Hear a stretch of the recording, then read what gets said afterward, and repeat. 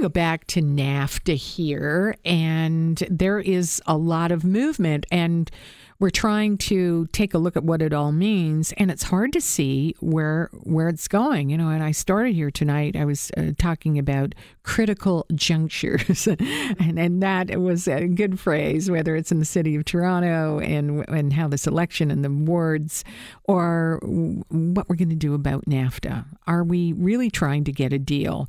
We did hear from the United States, not the President of the United States today, but it was coming from congressmen, Republican congressmen, and we know that they're carrying water for the president in a lot of ways. But Steve Scalise saying, Congressman, there's a growing frustration with the negotiating of the Canadians.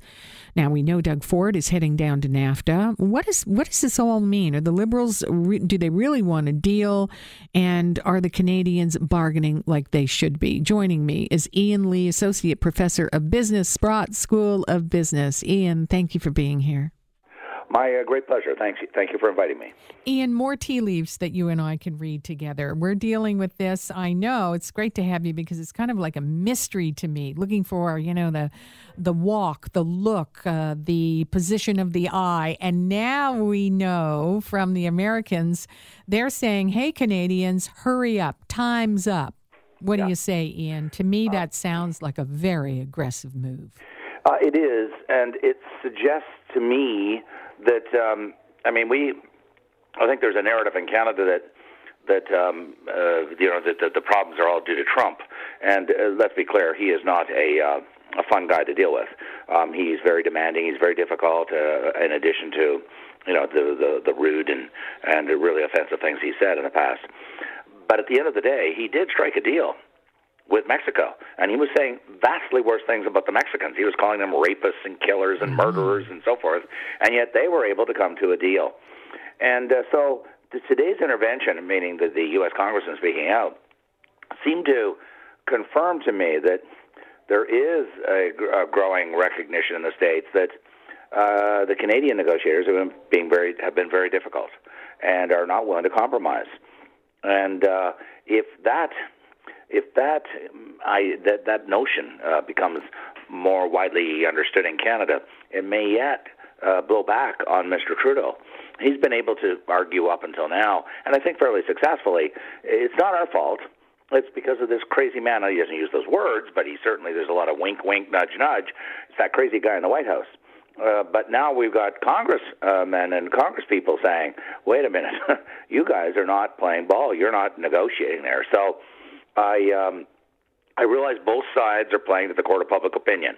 Both sides are. There's no saints in this debate.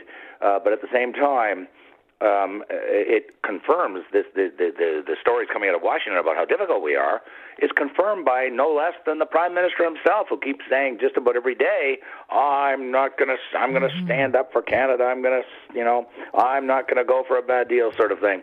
So, he's in a sense confirming what the Americans are saying. And here's what I don't get, Ian, and it's true, and especially if you read Bob Woodward's book. The stories of those inside the White House actually moving blow-up deals from the desk of the president, I believe them. They sound very real. All these things about this explosive president are proved every day. Yes. But you and I have talked about this. Canada needs a trade deal. We've all worked for people who were volatile, and you go out for a drink after and say, pour me another glass of wine. Here's what happened today. But Arlene, you are hitting the nail on the head. Yeah, and I hear these people saying, oh, well, my goodness me, he's really obnoxious. He's really difficult. Well, welcome to the real world. Mm-hmm. I have, over my lifetime in my career, dealt with, they weren't Donald Trump, but, in the world I was dealing in, I dealt with some pretty obnoxious people. There's been books written how to get along with difficult people. And, that's why we pay the Prime Minister the big bucks. And I don't mean it in money sense, but in the sense that it's the most prestigious and the most powerful position in the country, just as the President is in the States. And people fight like cats and dogs to get that position. And that person, whoever it is, liberal, conservative, doesn't matter, you're paid to come to resolution on behalf of Canada. And coming around saying, well, the other guy's really difficult, and he's insulting and he's obnoxious. But he didn't always do that, Ian. I thought he was beyond magnanimous to this president, to the point it was a bit irritating, maybe to some Canadians going, come on, you think you're so smooth here. Well, it hasn't worked out that way, as we know. But, I have a funny feeling about this. I said, I'm looking at it like a mystery book. Why would Chrystia Freeland go and sit on a panel dealing with a tyrant? Exactly. They're not silly people. They knew how to maneuver this earlier. Yes. And why would the Prime Minister say, this is a president who doesn't always follow the rules? A very kind of sanitized jab at the president. Yes. And deserved. But why would he do it? Is there a dilemma in the Prime Minister's office? And maybe we're seeing played out here. And what we saw, the congressman said today, maybe is saying, if you're playing chicken, you better decide whether or not you're going to hit the gas or hit the brake here. Yes. Are the poll numbers for this Prime Minister going up with these jabs on the president? 80% of Canadians do not approve of him. Right. But that's very different than an economic deal with NAFTA, in my opinion. Arlene, absolutely so. And just to deal with the contradiction that you pointed out in the Prime Minister, he's been very magnanimous and very decent to Trump. That is true. I don't dispute that. But at the same time, we have to watch what they've been doing in the negotiations as opposed to what they're saying outside of the negotiations. Let's give full credit to the Prime Minister. He didn't lose it and start calling Trump all kinds of names.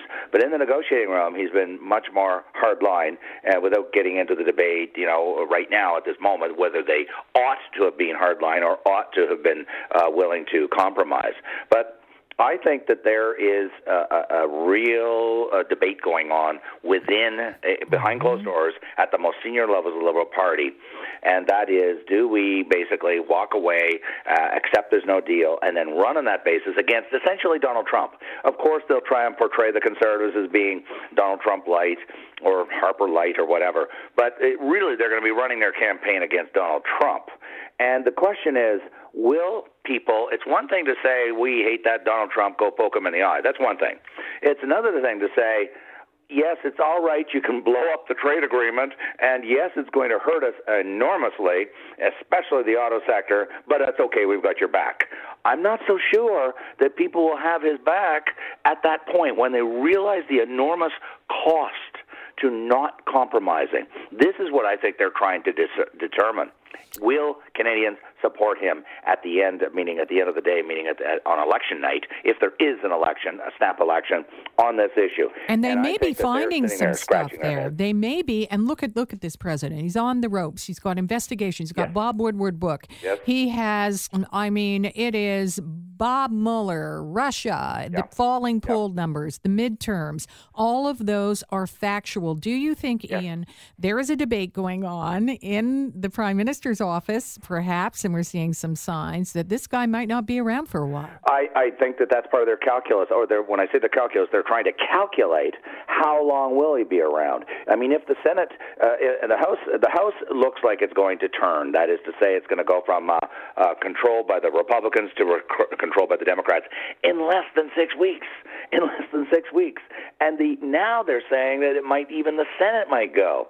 And if that's the case, then I believe that the odds of an impeachment, a successful impeachment, will go up very dramatically because you need both houses. One votes to impeach, the other votes to convict to impeach, if you will. And if the Democrats control both houses, it is not far-fetched to suggest he could be the first president to be successfully impeached. And that isn't a stretch. I'm really almost out of time here, but I do want to ask you very, very quickly. Doug Ford's going down there. It's an optic for Doug Ford. Yes. Clearly, there's not much anything another Canadian can really do. But I thought it was very clever of him because he's putting down his markers and showing that he is not on the same page as the Liberals, either in Ontario or federally, point one. And point two, and very quickly, he's sending signals to the American administration and the American Congress. Look, there is another point of view in Canada. Trudeau's view is not the only view. There is another point of view. We really want a deal, and we're willing to compromise. He's showing that there's dissent. All right. Thank you so much for joining us, Ian Lee. We really appreciate it. Thanks very much, Arlene. Thank you. Cheers. NAFTA emotion. We've been showing NAFTA emotion here in a few, not so conspiracy, a few theories. Ian Lee, Associate Professor of Business, Sprott School of Business. Don't go away. I'm Arlene Bonnet in for Alex Pearson, and this is Global News Radio.